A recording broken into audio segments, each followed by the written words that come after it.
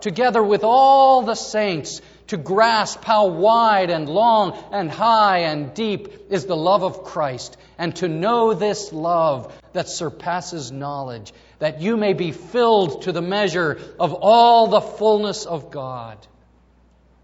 Now to Him who is able to do immeasurably more than all we ask or imagine, to Him be glory in the church and in Christ Jesus throughout all generations, forever and ever.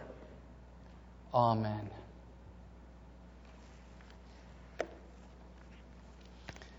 Do you remember our drama of 2 years ago, My Heart, Christ's Home? We decorated this whole front of the church and we built a house. And a character playing Jesus came and knocked on the door and came into the house. And Robert Munger wrote this fascinating little book that we gave out dozens and dozens, several hundred copies to ourselves and to our friends and our neighbors. And it's a marvelous story picturing the Christian life as a house. And Jesus comes in. And He goes from room to room. He goes to the library of the mind.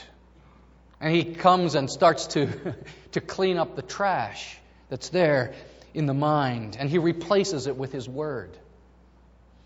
He goes into the dining room of the appetites. And He sees the appetites of materialism and pride and envy and lust. And He replaces them with humility and purity and generosity and faith. But finally, the character goes up to the closet. Do you remember in that scene he goes to the closet and the owner of the house is reluctant to open the door of the closet? Because there's lots of stuff in the closet he doesn't want Jesus to see. But Jesus does come inside the closet and He cleans it up. And then at last He settles down and He feels at home. My heart, Christ's home. Paul prays. You see, that Munger got this from this prayer, that Christ may dwell in your hearts. Take up His residence in your hearts through faith. Is your heart Christ's home? If it is, then this prayer is your prayer. This is a prayer I hope that you will learn, memorize, and pray for other people. Just putting your name in, putting their name in over and over again. Marvelous prayer. I read Warren Wiersbe this week, Bill this week, Brian Chappell, fantastic commentaries on the book of Ephesians. I was overwhelmed with the richness, the depth of this glorious prayer. Could we all learn to pray like this? He starts off, I mentioned, he says, I kneel before the Father. Now look, if you know anything about Presbyterian history, you know that Presbyterians do not like to be commanded to do anything that the Bible doesn't command. And the Bible doesn't command you to kneel. You know, and part of the Reformation was priests don't tell us whether to kneel or sit or lie down or whatever unless the Bible tells us to do it, you know. But the Bible does command a posture of the heart. And the Apostle Paul's here, his knees buckle before God on this day as he writes this prayer. Like Solomon before the dedication of the temple, when Solomon kneels in front of the assembly of the people. One commentator did the counting. I never counted it up. But even though Paul kneels humbly before God, he addresses Him as Father. And one commentator says, Paul calls God Father 42 times in his epistles. And that's the name Jesus used more than any other name to address God. Do you think we should learn from them? This statement of intimacy, this declaration of trust before His Father in heaven. And notice who He includes. He includes the whole family of God. And Martin Hahn, when he preached here, he talked about how people can get divided, right? And are the Gentiles really welcome into the family of God? And Paul says it again. Before whom the whole family on earth, and by the way, in heaven, apparently God also has family in heaven, derive its name. And all are welcome. All who name the name of Christ, in whom Christ dwells, are welcome to come, to call God Father. Wow. Now, we started the communicants class yesterday. Great group of young people. Fantastic group. We started the class. We talked about the Trinity yesterday.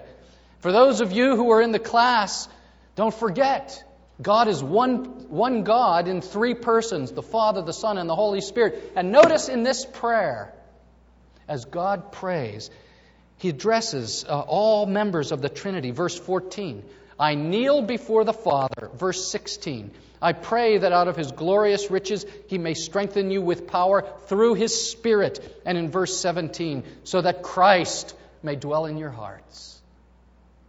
This is precious to us. God the Father, God the Son, God the Holy Spirit is our God. And we pray to the Father through Christ the Son in the power of the Spirit.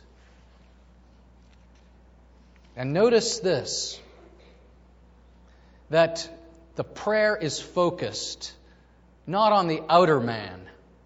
He's not praying for the physical body. He's praying for the inner person. And I have to be honest with you. When we pray, so much of our prayer is for health, for circumstances, isn't it? You know, and I'm just like anybody else. I want to pray that God would heal me. I want to pray that God would take away the ache or the pain or the suffering that I'm going through. But in this prayer, this glorious, great example for us of what prayer should be, His main concern is not with the body, but with the soul. And when you pray, are you like that? More about the heart, more about the spirit, more about the soul. It's okay to pray for healing. It's okay to pray for the body. But it's about your heart that He is concerned. Okay, now we come to the petitions. These petitions. And Warren Wiersbe, a great Bible scholar, he said that these petitions are not separate, but they're like a telescope that you pull out. And one leads right into the next. And one request is that in your inner being you will have spiritual strength, which in turn will lead to a deeper experience with Christ. And that experience then enables you to comprehend and understand God's love. And then out of that, you will experience fullness, the fullness of God. Are you with me in that? You see, we're going to just explore this. These petitions, as this prayer inspired by the Holy Spirit, is a model for us of how to pray. So, out of His glorious riches, He wants to bless you. Did you see that little phrase? It's not about how good you are at receiving it. The endowment fund, right? The trust fund is endless. Out of His glorious riches, He wants to bless you. What does He want to give you? The first request is for strength through His Holy Spirit. And do you ever wake up in the morning, your eyes open up, and you start the day? Oh, for some of you that happens. And you know what you should pray right then? You should pray, Lord, give me strength, because I need strength. It's okay. You're praying for strength of your soul, strength of your character, strength to meet your boss at work, strength to discipline your children at home, strength to love your husband, strength to bless your wife, whatever it might be. Do you ever need strength? Then start the day asking God. Because Paul also says, I can do all things through Christ who what? Gives me strength. It's a great way to start as you pray. The word translated, there's the word dunamis. What does that sound like? Dynamite. It's that kind of spiritual power. You are asking Him for the power to live for Him and for His glory. Our bodies get old. Our bodies get frail. Paul writes, the Bible says, the outer man is wasting away. You have a birthday? It's one more year closer. The outer man is wasting away. But the inner man is renewed day by day.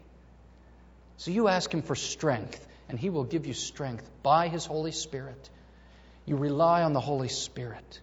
And as the Holy Spirit empowers you, then, as you go on in verse 17, you're able to go deeper in your walk with Christ. It says, so that Christ may dwell in your hearts through faith. And he prays that you will be rooted and established in love. Now there's 3 verbs in this sentence. 3 verbs here. Dwell, to be rooted, and to be established. What's this all about? What's he talking about here? This word dwell, it literally means to down house. As you take the word apart. It means to come into the house and feel at home. Just like My Heart Cries Home. Just like the play that we put on here. He wants Christ to dwell in your heart. And settle down there. To be home. Now, when I was a boy, before, some of you know my dad had a farm, but before he bought the farm, he bought this cabin out in the woods. A little cabin, wasn't too glorious, but it was a great place to go in the summer and have lots of fun out in the woods. But when winter came, what did we have to do in this cabin that had no insulation? We had to winterize the cabin. What you do, you turn off the water. You empty out the toilets. You get all the food out of the house. You shut it up tight. You put a cover on the chimney so that the snow and the critters don't come down in. And then the house is barren, locked up, lifeless and cold.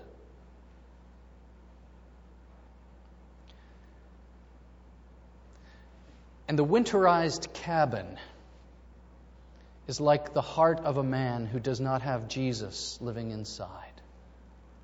There's no life.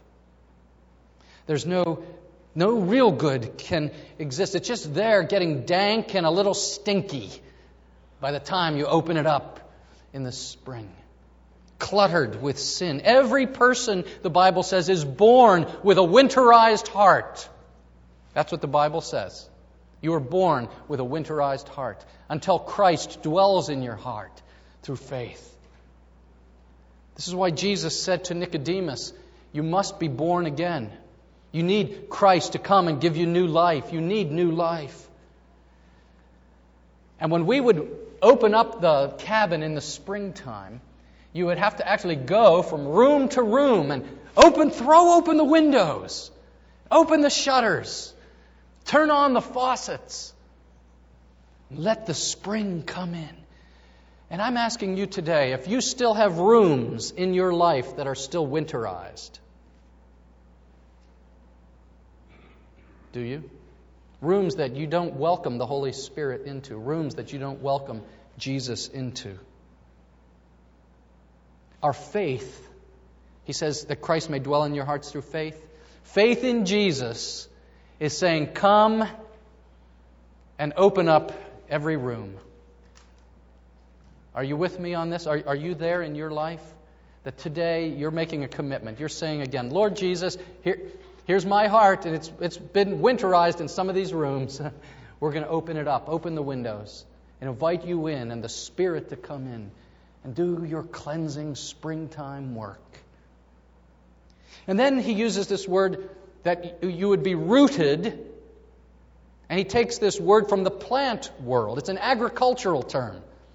And a tree has to have roots that run down deep into the soil. If you're going to have nourishment, then you need roots that run into the love of God. If you're going to have stability, if a tree is going to stand, it needs roots. Because if a tree has shallow roots, what happens when the wind comes, when the storm comes? Boom! It falls over. So Paul is praying, and you need to pray that you will have roots in your soul that run deep, deep, deep into the love of Christ. He wants you to be rooted in Christ. Then He wants you to be established. Now he goes from an agricultural term to an architectural term. And here the word is one that is like the foundation of a building. And again, he's talking about stability in your life.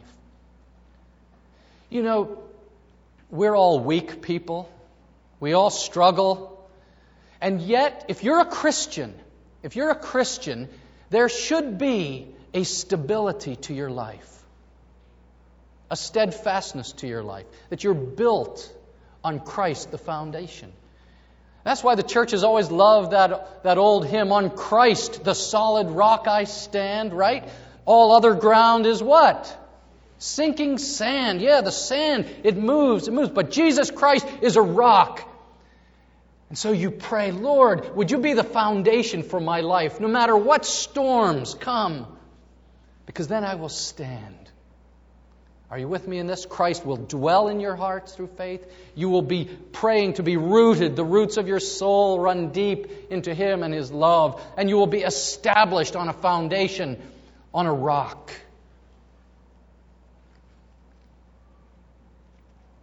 He prays for strength. He prays for depth. But the third request is for understanding or comprehension of the love of God.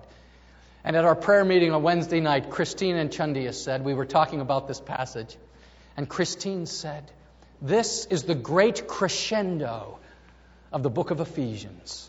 Do you know what a crescendo is? When the orchestra is playing, this beautiful melody, and all of a sudden the timpani starts banging and the trumpets begin to sound and the violins are playing in unison as loudly as they can. There's this majestic crescendo. And in verse 18, Paul comes and he says that you may have power together with all the saints to grasp how wide and long and high and deep is the love of Christ, and to know that love that surpasses knowledge. The crescendo of Ephesians 3 is right here. He wants you to pray for strength. He wants you to pray for depth and stability in your life. But what He wants you to know above all is the love of Christ for you. And you pray for that. You and I, we need to pray. Lord, show me afresh. Show me again. Wrap your arms around me. Hold me close. Draw me near, Lord. I need you. I need to hear again how much you love me.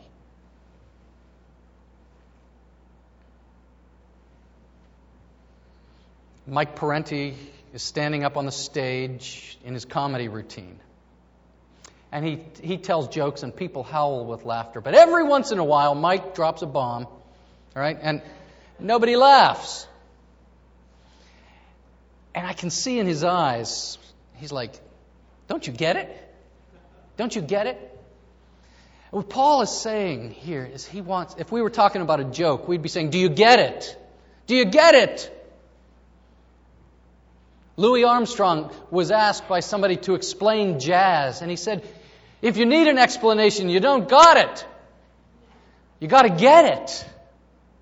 That's what Paul is saying here. He says, I want you to grasp. Seize, another translation, is to seize the love of God. That is everything for us. To know this love that surpasses knowledge. He wants you to get it. And it's not, by the way, just for the super spiritual people. And this is a huge mistake. And some of us in this room, our Christian experience is just going to church. Or just attending. Or, No. You don't leave it for the super spiritual people. He says, for all the saints. All the saints. When I pray for this church, I pray for all the saints. And you should pray for them too. All of us together.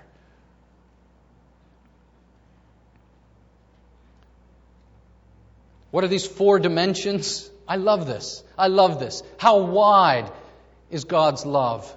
It is so wide that it reaches to all nations, all around the globe. Immense.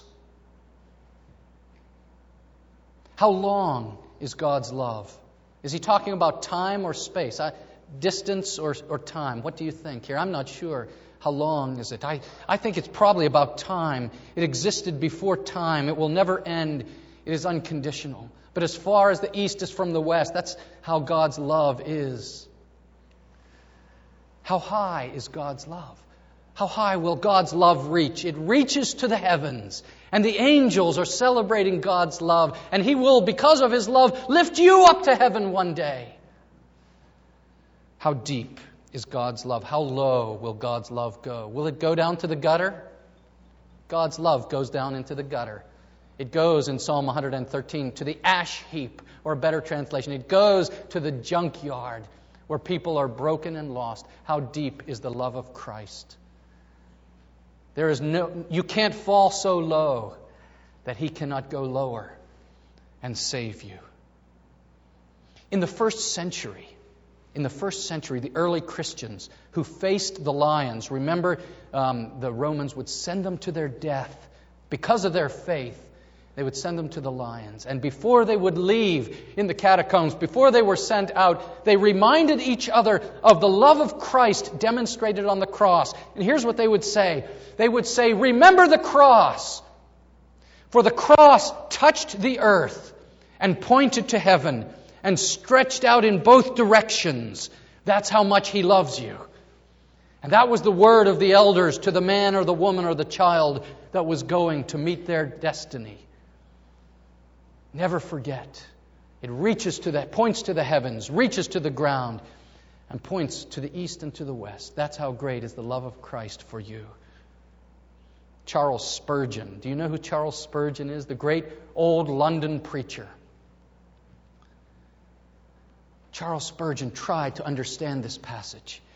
And he said, the love of Christ in its sweetness, its fullness, its greatness, its faithfulness passes all human comprehension. Where shall language be found which shall describe His matchless, unparalleled love toward human beings? It is so vast and boundless that just as the swallow does not just skims the water and does not dive into its depths, so all descriptive words only touch the surface, while immeasurable depths lie beneath. Are you with me on this? Do you get this picture? Spurgeon had a way to explain things. He's saying that the love of Jesus Christ for you is like a vast ocean, huge and deep. And if you've ever been out on a cruise ship or out on the expanse of the ocean, and it goes miles down and hundreds of miles wide, and you see a little swallow, one little bird, and the bird swoops down and just touches the water for an instant and goes back up. He said that's the best the preacher can do to describe for you how great is the love of God. But there's another kind of bird. There's the bird that, have you ever seen them? They see the fish about 5 feet below the surface of the water. And I'm not sure what kind of bird, the predatory bird it is, but they're the ones that come down, straight down, head first, whoosh, down into the water, down deep. And they grab the fish, you see, and they come up. And that's the way I want you to live. That's the way I want to live, in the love of Christ. You know the old hymn, oh, the deep, deep love of Jesus, vast, unending, boundless, free, rolling as a mighty ocean in its fullness over me, underneath me, all around me is the current of Thy love, reaching onward, reaching homeward, ever to Thy courts above. I love that hymn. I love it because that's the way we need to live. Be like the second bird. Sunday after Sunday when we come, the musicians, the preacher, what are we doing here? We're trying to get all of us to be like those birds, to plunge down into the water. So that underneath me, all around me, is the current of His love.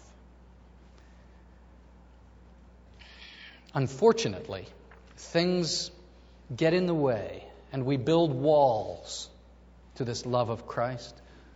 What ways do you build walls? What ways do you winterize, you see, the rooms? I'll tell you what you do. Because you're like me, I know what you do. The games, the mental games we play with God. We tell ourselves lies.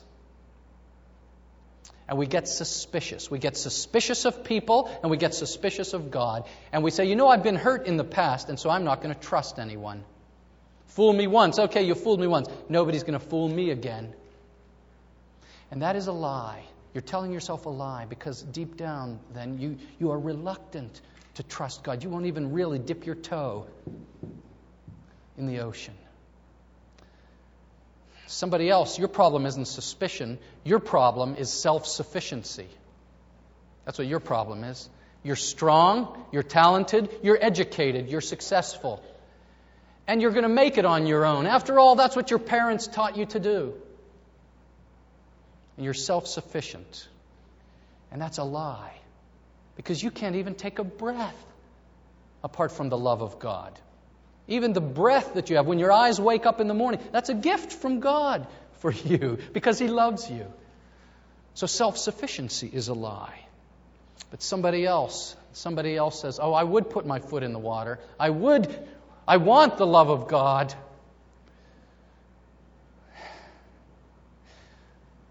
But I am afraid He will reject me because I look at my track record and I blow it and I blow it and I know that He could never really love me. And that is a lie. That is a lie. How do you know that He loves you? Romans 5:8, it says, God demonstrates His love for us in this, that while we were still sinners, Christ died for us. And somebody else says, oh, I wish I had the love of God, but the love of God isn't safe. It's not safe. Remember in the Chronicles of Narnia? You know, the little girl Lucy, she wants to meet Aslan. She wants his embrace more than anything. But remember, she says, is he safe? And what was the answer? No, he's not safe. If your highest goal in life is to be safe, then God is really dangerous. And God's love is really dangerous for you. Because He might ask you to love people that are unlovely. And He might ask you to spend your time and your fortune and your energy doing things for His kingdom. And He's not safe, but He's good. Lucy. And when you meet Him, you'll see. Yes. Are you afraid of the love of God? Some of you are. That's a lie. I'll tell you for the teenagers. I'll tell you what keeps you from the love of God. So many teenagers, it's this. It's that you have to be popular. You have to be popular. And the most important thing in the world is that your friends, your boyfriends and girlfriends will accept you. And you know what? That's important. But it's not the most important thing. The most important thing is the love of Christ for you. That matters even more. So let's be like the bird, not the sparrow that just skims the water. Let's learn in our prayer life. You get this image in your mind when you go to prayer at nighttime or in the morning or when we come to church, that we are coming together with all the saints whoosh, to dive down deep into the ocean of the love of God. Underneath me, all around me, is the current of Thy love. You are already saved. You are already complete in Him. But Paul says the fourth part of the telescope is fullness. That you may be filled to the measure of the fullness of God. And this, how can you, a finite person, have the fullness of God inside of you? This is a mystery. But what He has in mind, I think, is like trying to take the air out of an empty cup and make it full. How do you get the air out of an empty cup? You fill it with water. You fill it with wine. You fill it with whatever you want to fill it with. And as you fill it, the air flows out. And this is what we are creatures created to be filled with God. Your soul filled with God. You want power, give me strength. You want depth, the roots and the foundation that go deep. And you want to understand His love so that you are filled with God. Is that your desire? That's what I want and what I want for us. How will you, what action steps should you take? Could I suggest that you memorize this prayer? That you memorize this prayer. And you pray it for yourself and you pray it for other people. And then you use it to do what the old folks used to call contemplation. I'll close with this. I want you to understand, North Shore brothers and sisters, it's one thing to have information about God and His love. And you've got to have accurate information, faithful teaching that opens the Word and gives it to you. You need the information. But the second step is meditation. You go from information to meditation, and that's where you start thinking about it, cogitating, reflecting on it.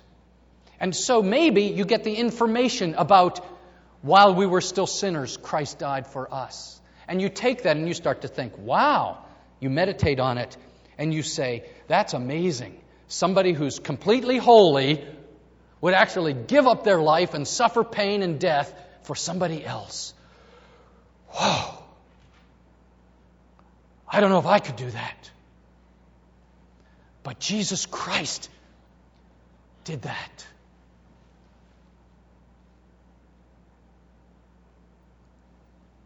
And you're stunned. That's meditation. But that's not far enough. The next step, shown to us in the Psalms and shown to us in the book of Revelation and shown to us in many places in the Bible, is contemplation, where then you meet with God and you apply what you have just meditated on to your very existence. And you say, not only is that amazing that Christ died for sinners, but then you say, you died for me. Thank you, Lord. I owe you my life. I can't believe my sins are completely forgiven. Thank you, Lord. And some of us have never moved from this information to meditation to contemplation, where you actually engage Him. You know, we sang the hymn right before during the offering. I chose that old hymn. And did you notice, those of you familiar with it, I changed the last verse. The last verse usually says, Jesus, I do now receive Him. More than all in Him I find. He has granted me forgiveness. I am His and He is mine. But guess what? We changed it today. I don't know if you noticed. Because the way I just quoted it is meditation. I changed it. Jesus, I do now receive you. More than all, in you I find. You have granted me forgiveness. I am yours and you are mine. And that's dangerous. That's dangerous singing. Is He safe? No, He's not safe. But don't be afraid, because He is good. Hallelujah, what a Savior. Hallelujah, what a friend. Saving, helping, keeping, loving. You are with me to the end.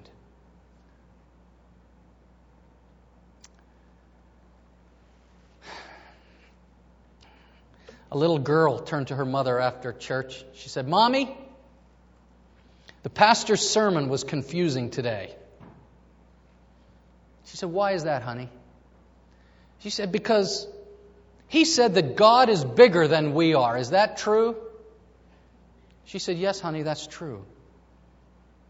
Well, if God is bigger than us and He lives in us, wouldn't He show through?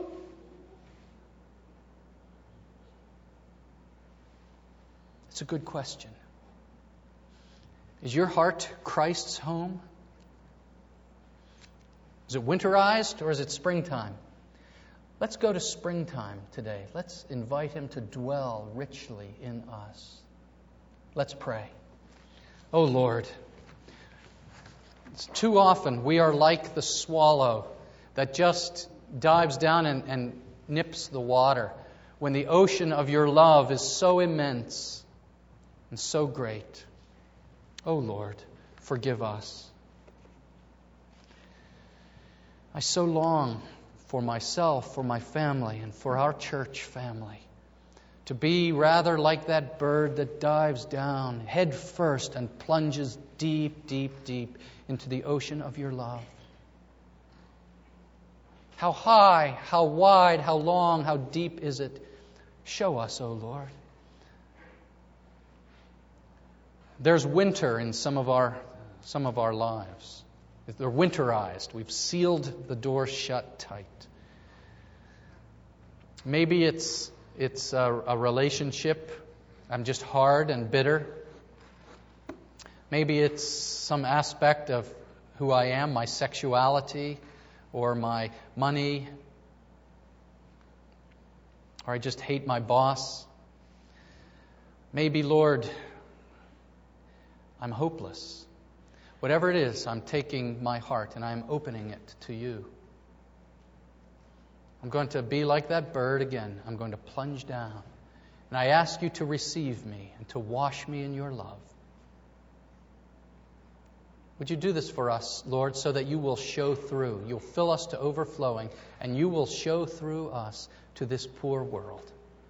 Oh, thank you. Thank you for what you're going to do in this coming week, these coming months, in us as a church family. Thank you for this great crescendo of your love. In Jesus' name, amen. Let's stand together and worship the Lord.